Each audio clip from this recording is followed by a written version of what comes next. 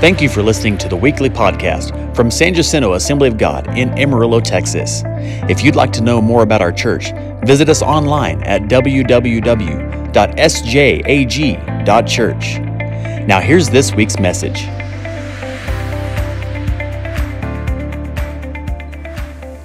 Last week I preached a message titled The Promise or the Power of a Promise, using the scripture Hebrews chapter 11 verse 11, which was concerning the promise to Sarah and also to Abraham concerning a son that they would have, that son being Isaac.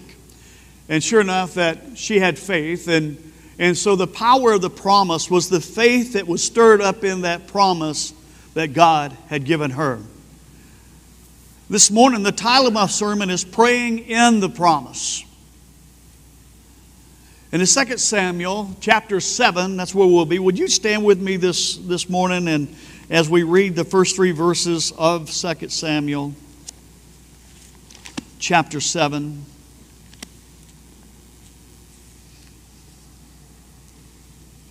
It says, "Now it came to pass when the king was dwelling in his house and the Lord had given him rest from all his enemies all around, that the king said to Nathan the prophet, 'See now, I dwell in the house of cedar, but the ark of God dwells inside tent curtains.' Then Nathan said to the king, 'Go do all that is in your heart, for the Lord is with you.'" Heavenly Father, Lord, this morning we thank you and praise you, God. Lord, we thank you for your presence here this morning in this house, this place, God. We thank you for your word, Lord, which is the lamp under our feet and a light under our path. And Lord, today, may it light our path, God, this morning in this place. Lord, may you, Lord, reveal things to us through your word in Jesus' name. Amen. You may be seated, but look at somebody say, "It's so good to see you in the house of the Lord this morning." Be honest about it. In our passage of Scripture, just to kind of catch you up, if you're one of those people that mark in a passage that I preach, you'll see I've preached in this passage before, but there's a lot of preaching in the Word of God. And this is not a sermon that I've preached before, but this is a different sermon. But, you know, we find that David wanted to build a house for the Ark of the Covenant. And if you know anything about the Ark of the Covenant, it represented the presence of the Lord. So basically then, David is saying, I want to build a place that you would have to dwell, Lord. That you could have your presence there in the midst of us. I want to honor you. He says, David looked at himself and said, I'm living in a nice place. Why not have the Ark of the Covenant to have a better place than just behind some curtains? Not for sure exactly where the tabernacle was there at that time, but David thought it was good to put the ark in a different place, in a better place. Nathan, the prophet, says, go ahead and do all that's in your heart. In other words, Nathan liked the ideal. He thought this was a good thing. But God gives Nathan a word he is to speak to David concerning the matter about him building a place for the ark. You know, I remember many years back, I went to the nursing home, and we were going to go there. My pastor and I, we were going to go and pray for this man that had been in the nursing home for quite some time. And I loved the man. He used to come by and see me all the time. And he was at the school functions, and his name was Ernie. And we called him Ernie Nuke, the cameraman spook. Now, he didn't mind that name. Don't get all upset at me for us calling him that. But he was always taking cameras or pictures when we was at sports events, and he would give us the pictures and all these things. And he had came down with dementia. And he was in the old folks' home, and I said, Pastor, let's go pray for him. So we go to pray for Ernest Newcomb, is his real name, and we just want to pray for him. And all of a sudden, Ernest looks up at us, and he says, he's laying on the bed. I remembered that little room that he was in, and he's laying on that bed, and he says, I'm going to pray for y'all. And we thought, okay. Well, he prayed a prayer that was just out of this world when he prayed for my pastor and myself. And literally when he got through praying, we were just tears coming down our cheeks because of the prayer that Ernest prayed over us. We went to do something for him, but he reversed it and prayed for us. And what a blessing that was for us to hear that prayer that Ernest Newcomb prayed for us that day. In our passage of Scripture today, why did I say in our passage of Scripture today, God did the same thing with David. If you read the passage, David's got an ideal of doing something special for God, but if you read the whole chapter, which we're going to look at this morning, if you read the whole chapter, you'll find that God reversed a thing back on David. Isn't it amazing? God works that way. You go to do something good for God, and He does something better for you. And this is exactly what happened in David's circumstance. See, because within the word that Nathan was to give David was a promise from God to David. Within the word that God told Nathan to give David was a promise that God had made to David. So I want to look at that this morning. The first thing I want you to note about promises is promises of God are nothing short of being supernatural.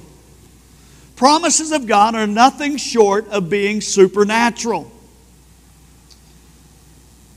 One of the reasons being they are given by inspiration of God. And when we think of God, God is not a piece of wood. He's not a piece of metal that someone has cut out with a welder or a torch. And He is God, the creator of all things. He is God, the creator of all things. In 2 Samuel 7, verses 4 and 5, listen to what it says. But it happened that night, the word of the Lord came to Nathan, saying, Go and tell my servant David, Thus saith the Lord. Thus saith the Lord. Those are some pretty important words. Nothing like getting anointing oil on your glasses. That's kind of better, so anyhow. Thus saith the Lord. Now, we've heard that word, or those words, quite often. We hear it a lot. We've heard it a lot back in COVID. We heard a lot of guys step on the platforms and they would say 4 more years. And they would say, hey, this is going to be done. One famous evangelist said, Thus saith the Lord, COVID will be done in 30 days. And he's still preaching today. And people are still listening and pouring money into his ministry. I'm saying today, David heard these words. Nathan heard these words. He says, you need to go to David and say, Thus saith the Lord. I'm going to tell you, there are some Thus saith the Lords that we need to listen to that are really inspirational things from God that goes through man. When God is really saying, Thus saith the Lord, is something to pay attention to. Thus saith the Lord. And so Nathan was told to go to David and say, Thus saith the Lord. How many, I'm sure some of you in this place have heard people say, Thus saith the Lord. And perhaps it was somebody speaking over you or what it may be. But let me tell you, there are circumstances, there are those real moments when God speaks to His children. Nathan was a very credible prophet. When Nathan spoke, he spoke of what the Word of God would say or what God spoke in him. He was the same one that later had to go and get on to David and tell him he was wrong in the way he was living. Nathan didn't just always prophesy good things. Nathan also would prophesy bad things. So Nathan was very credible. Unlike some that we hear today in this time that we're living that are more about drawing a crowd than they are saying, Thus saith the Lord for sure. I've watched one preacher, and I was watching him pretty good there for a while, but when the things don't come to pass of what they're saying, Thus saith the Lord, and he would say, Thus saith the Lord, I don't know how many times in his preaching, and none of it came to pass. I'm going to tell you, I'm finished watching that stuff. And I had people tell me, oh, he's saying this and that. I don't care what he's saying, because Thus saith the Lord evidently doesn't mean anything to him. So thus saith the Lord is very important. The gifts of the Spirit. We'll hear it every now and then when the gifts of the Spirit are moving. Thus saith the Lord. I'm going to tell you, the gifts of the Spirit are from the Lord. They are credible. And the things that come through, the message in tongues and interpretation, or where it's a prophetic word, prophecy, those are thus saith the Lord. Those are very credible things. But I want to tell you another thing that's very credible. It's the Word of God. Have you ever thought in your hand that you have is Thus saith the Lord? Thus saith the Lord. This Word, the Bible says it'll never pass away. The Word of God. This is thus saith the Lord. This is thus saith the Lord to me. This is thus saith the Lord to you. This is thus saith the Lord to all humankind. This Word is credible. And it will come to pass, everything that's written in it. 2 Timothy says this, all Scripture is given by inspiration of God. Just like the gifts of the Spirit are given by inspiration of God. What Nathan was saying, it was inspired by God. The Word of God is inspiration of God. Listen to what 2 Peter says. Knowing this first, that no prophecy of Scripture is of any private interpretation, for prophecy never came by the will of man, but holy men of God spoke as they was moved by the Holy Spirit. So we find that the Word of God is definitely inspired. It is credible. It is true. It is right. What's in it is something that we know that God has written and inspired. One translation says instead of inspiration, it said it is God-breathed. Think about that. It says this is God spoken, the Word of God. So we find that by the inspiration, that we know that this is a supernatural thing because it comes from God Himself. Another thing is that they surpass man's ability. Promises of God surpass man's ability. We are all limited in what we can do and what we can say we can do because of our abilities. Listen to 2 Samuel 7, verse 11 through 13 says, also the Lord tells you that He will make you a house. When your days are fulfilled and you rest with your fathers, I will set up your seed after you who will come from your body, and I will establish His kingdom. He shall build a house for my name, and I will establish the throne of His kingdom forever. Listen to what the wording of that passage says. This is a promise from God to David. Remember, promises of God are nothing short of being supernatural. He says, I will establish your kingdom. House literally means, if you're reading in other translations, it means a dynasty of kings. And there were many kings to follow David that was in David's bloodline. He says, I will establish you a dynasty of kings. Literally, David had no control over what happened after he died. Amen? You know, there are a lot of people that try to control what happens with their finances after they die. They'll do a living trust, and they'll try to write everything so much that no lawyer can break it. But let me tell you, any lawyer can break just about anything that's on paper. What is that? I'm trying to control my wealth, my money, after I breathe my last breath. But the truth is, when you breathe your last breath, you have the last say-so. Because somebody's going to figure out a way to get some things done. And this is the same thing with David. When we say a promise from God, this promise he's getting from God, it's beyond his grave. It's beyond his ability. God says, after you're gone, after you die, I'm still going to do what I promise you. That's an amazing thing that God said He will do. I will still perform this thing. Beyond. So it's supernatural. The Bible tells us this. Yet God tells him He will establish His kingdom. And in the passage of Scripture, you'll find the first thing that He does is it's through His son Solomon. Solomon did not become king until after David died. So his first fulfillment of the promise was Solomon. But if you read the passage of Scripture, it makes this chapter that we're looking at this morning, chapter 20, let me see what chapter we're in, chapter 7. This chapter that we're looking at this morning, it makes this passage a very important passage for prophetic or for prophecy. Because in that passage of Scripture, it says this, that I will establish your kingdom forever.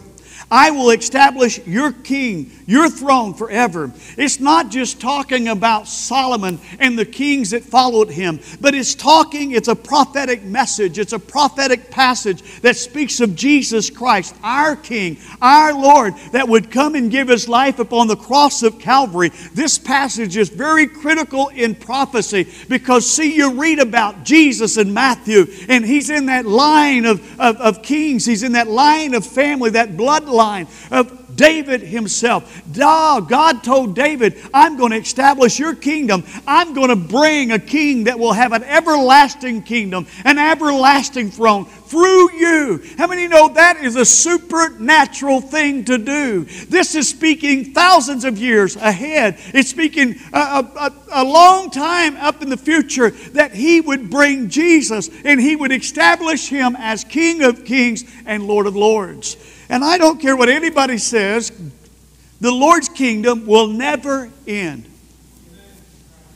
It didn't end up on the cross. His kingdom will never end. All the stuff that's spoke of and all the scriptures written of the millennium and all that afterwards will take place. So His promise is nothing short of being supernatural. A very prophetic word. Can I tell you, man cannot promise such things. Man can make statements, but they can't bring them to pass. I can make you feel good with some words, and I can make you feel good that, hey, we're going to take care of everything. But the truth is, I'm not guaranteed tomorrow. But God can make us promises that are supernatural, promises from the throne room of God, and He can perform what He says. He can look into all the 1,000 years if the Lord tarries. He can promise something 1,000 years from today and make it come to pass. When God gives a promise, it's nothing short from being supernatural into your life and into my life, because He is God. He is King. He is the creator of all things, and nobody can keep Him from doing what He says He's going to do. He's our God. He's the one that we've come together for this morning, and He's the one that provided salvation behind, because He promised it to you and I. It's nothing short of supernatural when we hear the promises of God into our lives, because God has spoken, hallelujah, and He's able to perform that which He says. That is our God, the supernatural. And sometimes we write it off, oh, we're like some other religions, oh, he's just a great prophet, or he had good philosophy. No, He is God. He is God. And He is supernatural. So when He promises, we got to understand that. So how do we respond when we have a promise from God? See, I think it's important. How do we respond when we have a promise from God? Your response is always important. How many of you ever had someone say, well, I hear what you're saying, but your face is telling me something totally different? We've all been there. The response is important too when we get something from supernatural. I don't know about you, but there's people that flock to the supernatural. And that's all they do. They hear something supernatural is happening over here, they go there, and something else happening over here, they just back and forth. Why? Because they're all about the supernatural. How do we, as people of God, how do we respond? How did David respond to such a promise that says, David, when you're put into the ground, into that tomb, I'm going to take care of your family, and out of your family is going to come a king that will be a king for eternity? How do you respond when God speaks into our lives? I'm going to tell you, one of the things that David did, and I believe it's good for us, prayer is always a good response to God's promise. Prayer is always a good response to God's promise.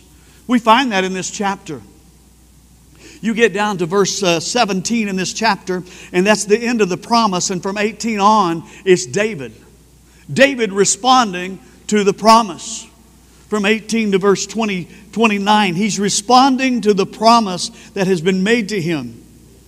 2 Samuel 18, listen what it says. Then David went in and sat before the Lord, and he said, David went in and sat before the Lord. Now, I can't tell you exactly where David went to sit before the Lord.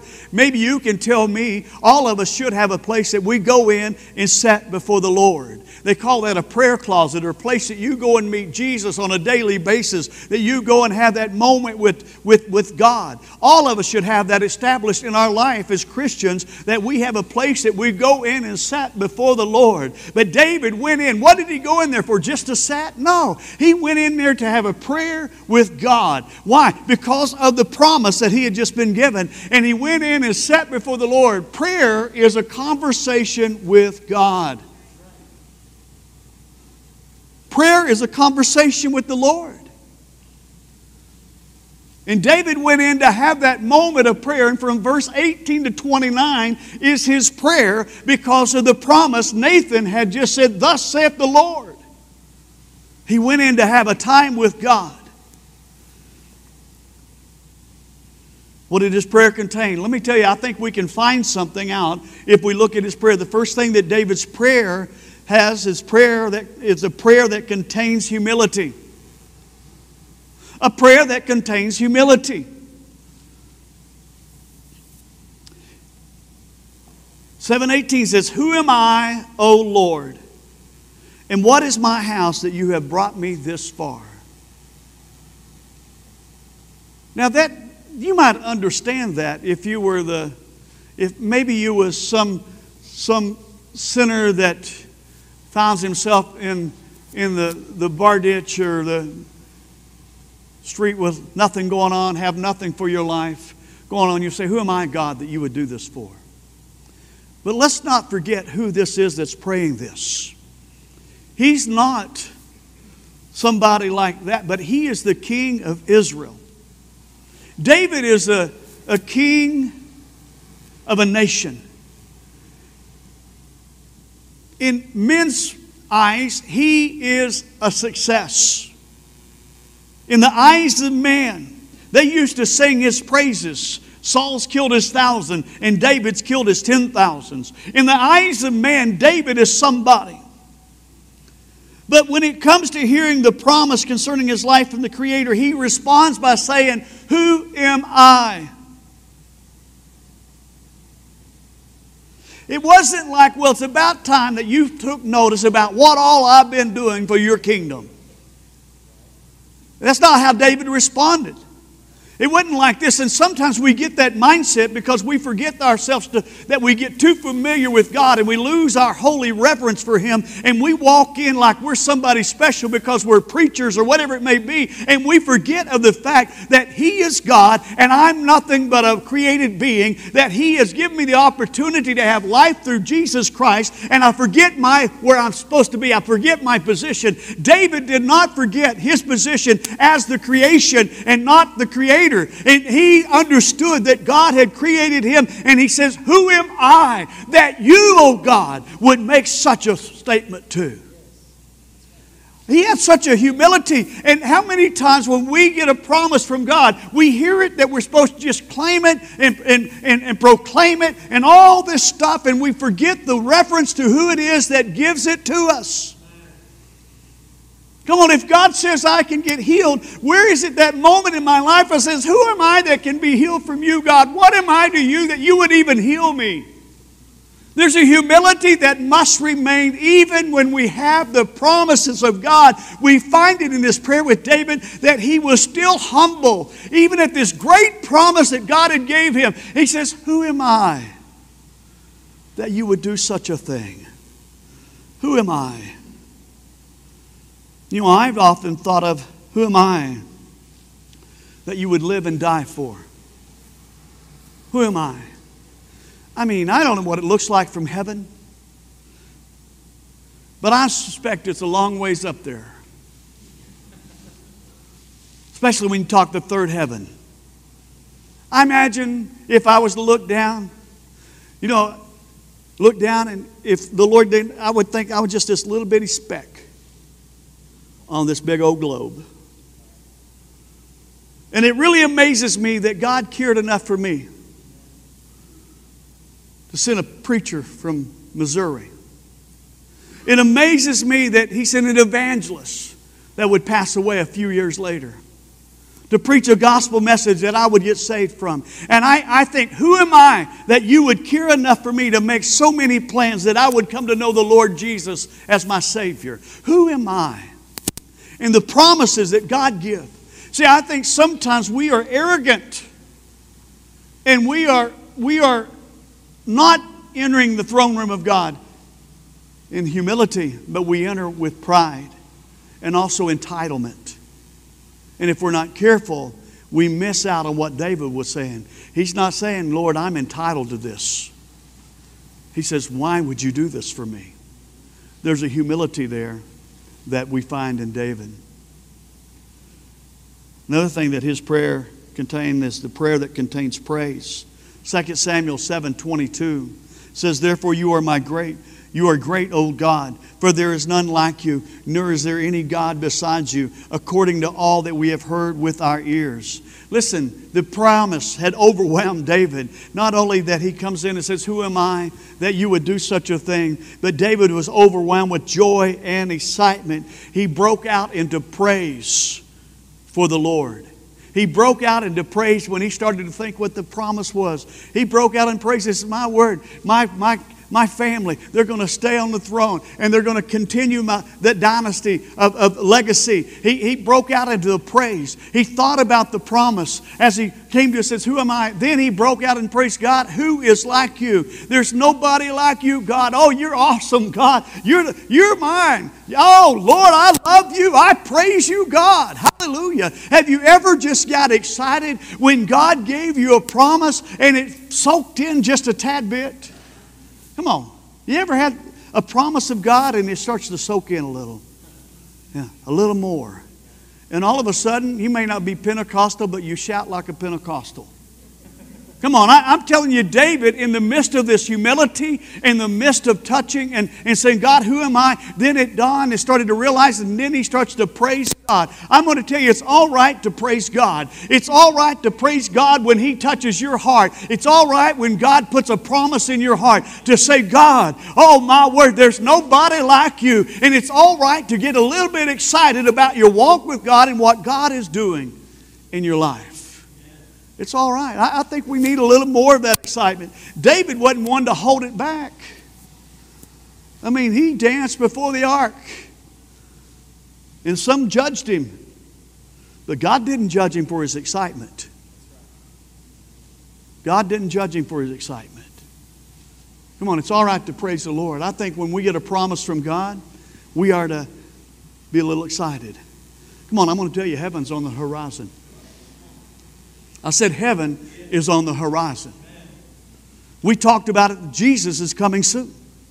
I'm going to tell you, I get a little excited when I'm talking about Jesus. You know, the Spear family, I believe it was. They used to sing those songs about heaven all the time, and they would get to shouting and clapping and enjoying heavens. Oh, what a beautiful day it's going to be. And before you know it, they were praising God. That's okay. Why? Because they have heard the promise. Oh, that if you breathe your last breath, He's going to come and get you. But if you're still here, you're going to be changed in a moment, in an instant of a second, and you're going to go up to heaven. It's all right, hallelujah, to get a little excited about the promises of God in our life and to give Him praise. David done it. David gave Him praise in the midst of that prayer. I pray out in my shed out in the backyard, and I often wonder if the neighbors have left to go to work yet, because every now and then I get a little loud. But it's when God just, that revelation of who He is and what He says. I can ask you this morning, what promises of God has He made to you that make you shout a little bit? That stir you up inside? The next thing is prayer that contains, "Let's get her done." Now, David didn't say that, but he got close. Because sometimes we don't have this part in our prayer. 2 Samuel 7, 25 and 26. "Now, O Lord God, the word which you have spoken concerning your servant, concerning his house, establish it forever and do as you have said. So let your name be magnified forever, saying, the Lord of hosts is the God over Israel, and let the house of your servant David be established before you. David said, as you've spoken, let it come to pass. The word which you have spoken concerning your servant and concerning his house, establish it forever and do as you have said." Remember, David is in the middle of a prayer. And he says, "God, the word that you have spoken, let it come to pass in my life. Let it come to pass in Israel. Let that promise that you have said come into my life." Sometimes we just hear the promise and we let the promise go, and we think that's all we need to do is hear the promise. But David shows us here that we need to also pray the promise in. We need to pray that which God has spoken over your life, that which God has spoken over the church. We need to pray those things in that they will take place. The disciples and all the believers had a promise, one from John the Baptist and one from Jesus. Matthew 3:11, it says, I indeed baptize you with water unto repentance, but he who is coming after me is mightier than I, whose sandals I am not worthy to carry. He will baptize you with Holy Ghost and fire. That's a promise. Not just to the disciples, but it's a promise to the believers. Listen to what the Lord said in Acts 1:8. But you shall receive power when the Holy Spirit has come upon you, and you shall be witnesses to me in Jerusalem, in all Judea and Samaria, and the end of the earth. Promises. What did they do? They were found in the upper room. You know what the upper room? I've been in supposedly the upper room in Jerusalem. They said this might be where it was. So we just acted like it was. We went ahead and prayed in there. But listen, the upper room was a place that they met and they had a conversation with God. The Bible says, it speaks of the fact they are praying. They are praying and seeking God. Why? Because they had a promise. That they said, if Jesus said, you go to Jerusalem and tarry, and I will fill you with power. And so what was going on? They were praying in the Spirit. It's not only that, but when they were told not to preach the Word of God over in Acts 4, they prayed again for what? The power. They said, Lord, grant us power to do what you've asked us to do. Grant us the power to share the gospel, that we can preach the name of Jesus. What are they doing? They're praying the promise of God, just like David was praying. I got filled with the Holy Spirit praying the promise of God. I went and said, Lord, this is how you say I can be filled. I can be filled with evidence of talking in tongues. I was praying the promise. And guess what happened to me? Out in the oil field, I got filled with the Holy Spirit and spoke in tongues. Why was I praying that? Because I read it in the Word of God, which is inspired by the Word of God, and I prayed it into my life, and I got filled with the Holy Spirit. Praying the promise of God in our lives. David was praying the promise of God.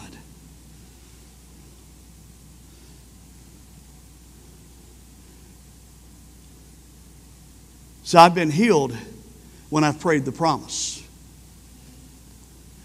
I was saved when I prayed the promise, if I'll confess my sins. I'm pastoring because I prayed the promise that God gave me one night in Psalms 32:8. He says, I will lead and instruct you and guide you in the way you shall go. I'm saying today, I think sometimes we're not living in the promise. It's because we're not praying the promise into our lives. I think the church is dried up because we're not praying the promise that God has said He will promise the church, the anointing, the power of God to come down in the church. I think sometimes we're not doing what we need to do in this world is because we're not praying God's promises in this church, in our church. Praying the promises of the Lord is something that we need. David gives a reason he prays for the promise to be fulfilled. He says, for you, O Lord of hosts, God of Israel, have revealed this to your servant, saying, I will build you a house. Now listen to what he says. This is my whole message right here. I did all that talking just to get right here. Therefore your servant has found it in his heart to pray this prayer to you. Therefore the servant has found it in his heart to pray this prayer to you. What has he found? Why? Because of what the Lord had told him, the promise. He says, because of what you said, I have found it in my heart to pray it back unto you. To pray the promise. To pray the promise. He's praying because God has said it. It's all right. Listen, it's all right to pray the promises of God in your life. Pastor Oliver, if you'll come this morning.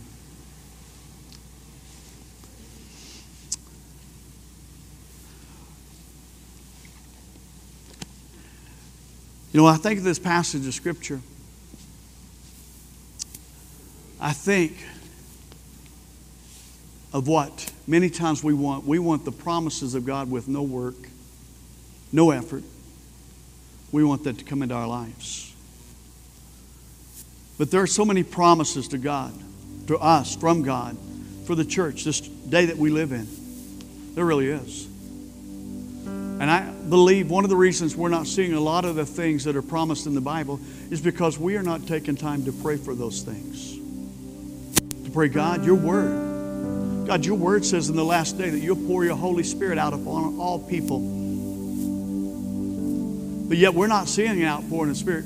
You know, and literally because we're lacking in the Spirit, we're trying to find man-made ways to build a church, what we call a church. And we're really not building a church, we're just building crowds. And sometimes we say, well, what happened to the old days where they had healing and where they had signs and wonders and all these things? You know, those days are great, but listen, we're not in those days anymore. I can't go back. I wish I could go back. Bobby and I was talking about how fast we ran the 40 yesterday. He said 4.8 for him. I had to go down to 4.5. He thought maybe a little fast. Well, I'm thinking 4.4. And you know, just we probably neither one could run 5.4. I don't know. But I could outrun him. But I can't go back to those days. And literally, I can't go back to the old Pentecostal days. We can't go to back to the Azusa Street and see what happened there. But you know what? God didn't say I'm cutting it off at a certain generation. God, you don't find that in God's Word. He says, I'm going to pour my Spirit out upon every generation, all people. He says, I'm going to build a church. Matter of fact, he says, I'm going to build a church right next door to the gates of hell. And sometimes we get all wrapped up in location and say, well, we're in a real bad location to build a church. I got to differ with you, my friend, because if Jesus said, I'm going to build my gates to my church next to the gates of hell, this place we're at, it's not bad at all. I'm going to tell you, he can build his church wherever he wants to build his church. And we must understand, it's not in lacking of him wanting to. Sometimes we're just not praying the right prayers, and we're not hungry for the right promises that God has spoke over our lives. I'm saying today that God is more than happy, more than willing to pour his Spirit out upon his people once again. When we start to be like the apostles and the disciples in the book of Acts, when they said no more preaching, and they said, oh, but God, you promised the power. Give us the power one more time. Give us the promise that you promised us, that we can preach the word of God with boldly, that they may be healed in the name of Jesus. I'm saying today that we need to pray more. It's a bad word in the church, prayer meetings. It's a bad word in the church. Oh, don't ask me to show up and pray. But I'm saying today that God will not move any other way than praying and asking God to do a wonderful work. It's prayer. Prayer, my friend. I've got time to do all kinds of things in my life, but I got to take time to pray. Prayer. We are to be moved when God says, I promise, or God says, I'll pour his Spirit out upon us. And it takes prayer to move the hand of God. The Lord said, my house shall be called a house of prayer. You know what that means? My people will be called a people of prayer. We got such busy things in this world. We got such things to do. I can sit on Facebook for 3 hours, but I can't give 10 minutes to God.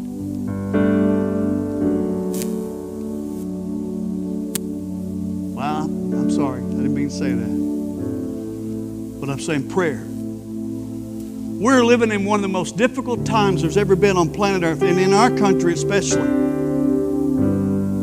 We just want God to show up. God ain't going to show up unless we pray him in. God ain't going to pour his promises out unless we pray about those promises.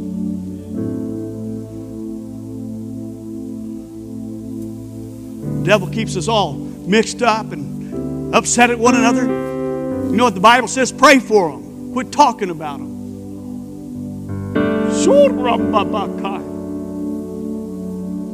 Prayer for one another. That's what the house of God is supposed to be. We need more prayer. More prayer. David got the promise. What's he do? He goes in and sets before the Lord. He could have said something like Hezekiah, hey, that's fine, as long as the next generation doesn't matter, as long as it's good for me. David goes and sits in the house of God. prayer.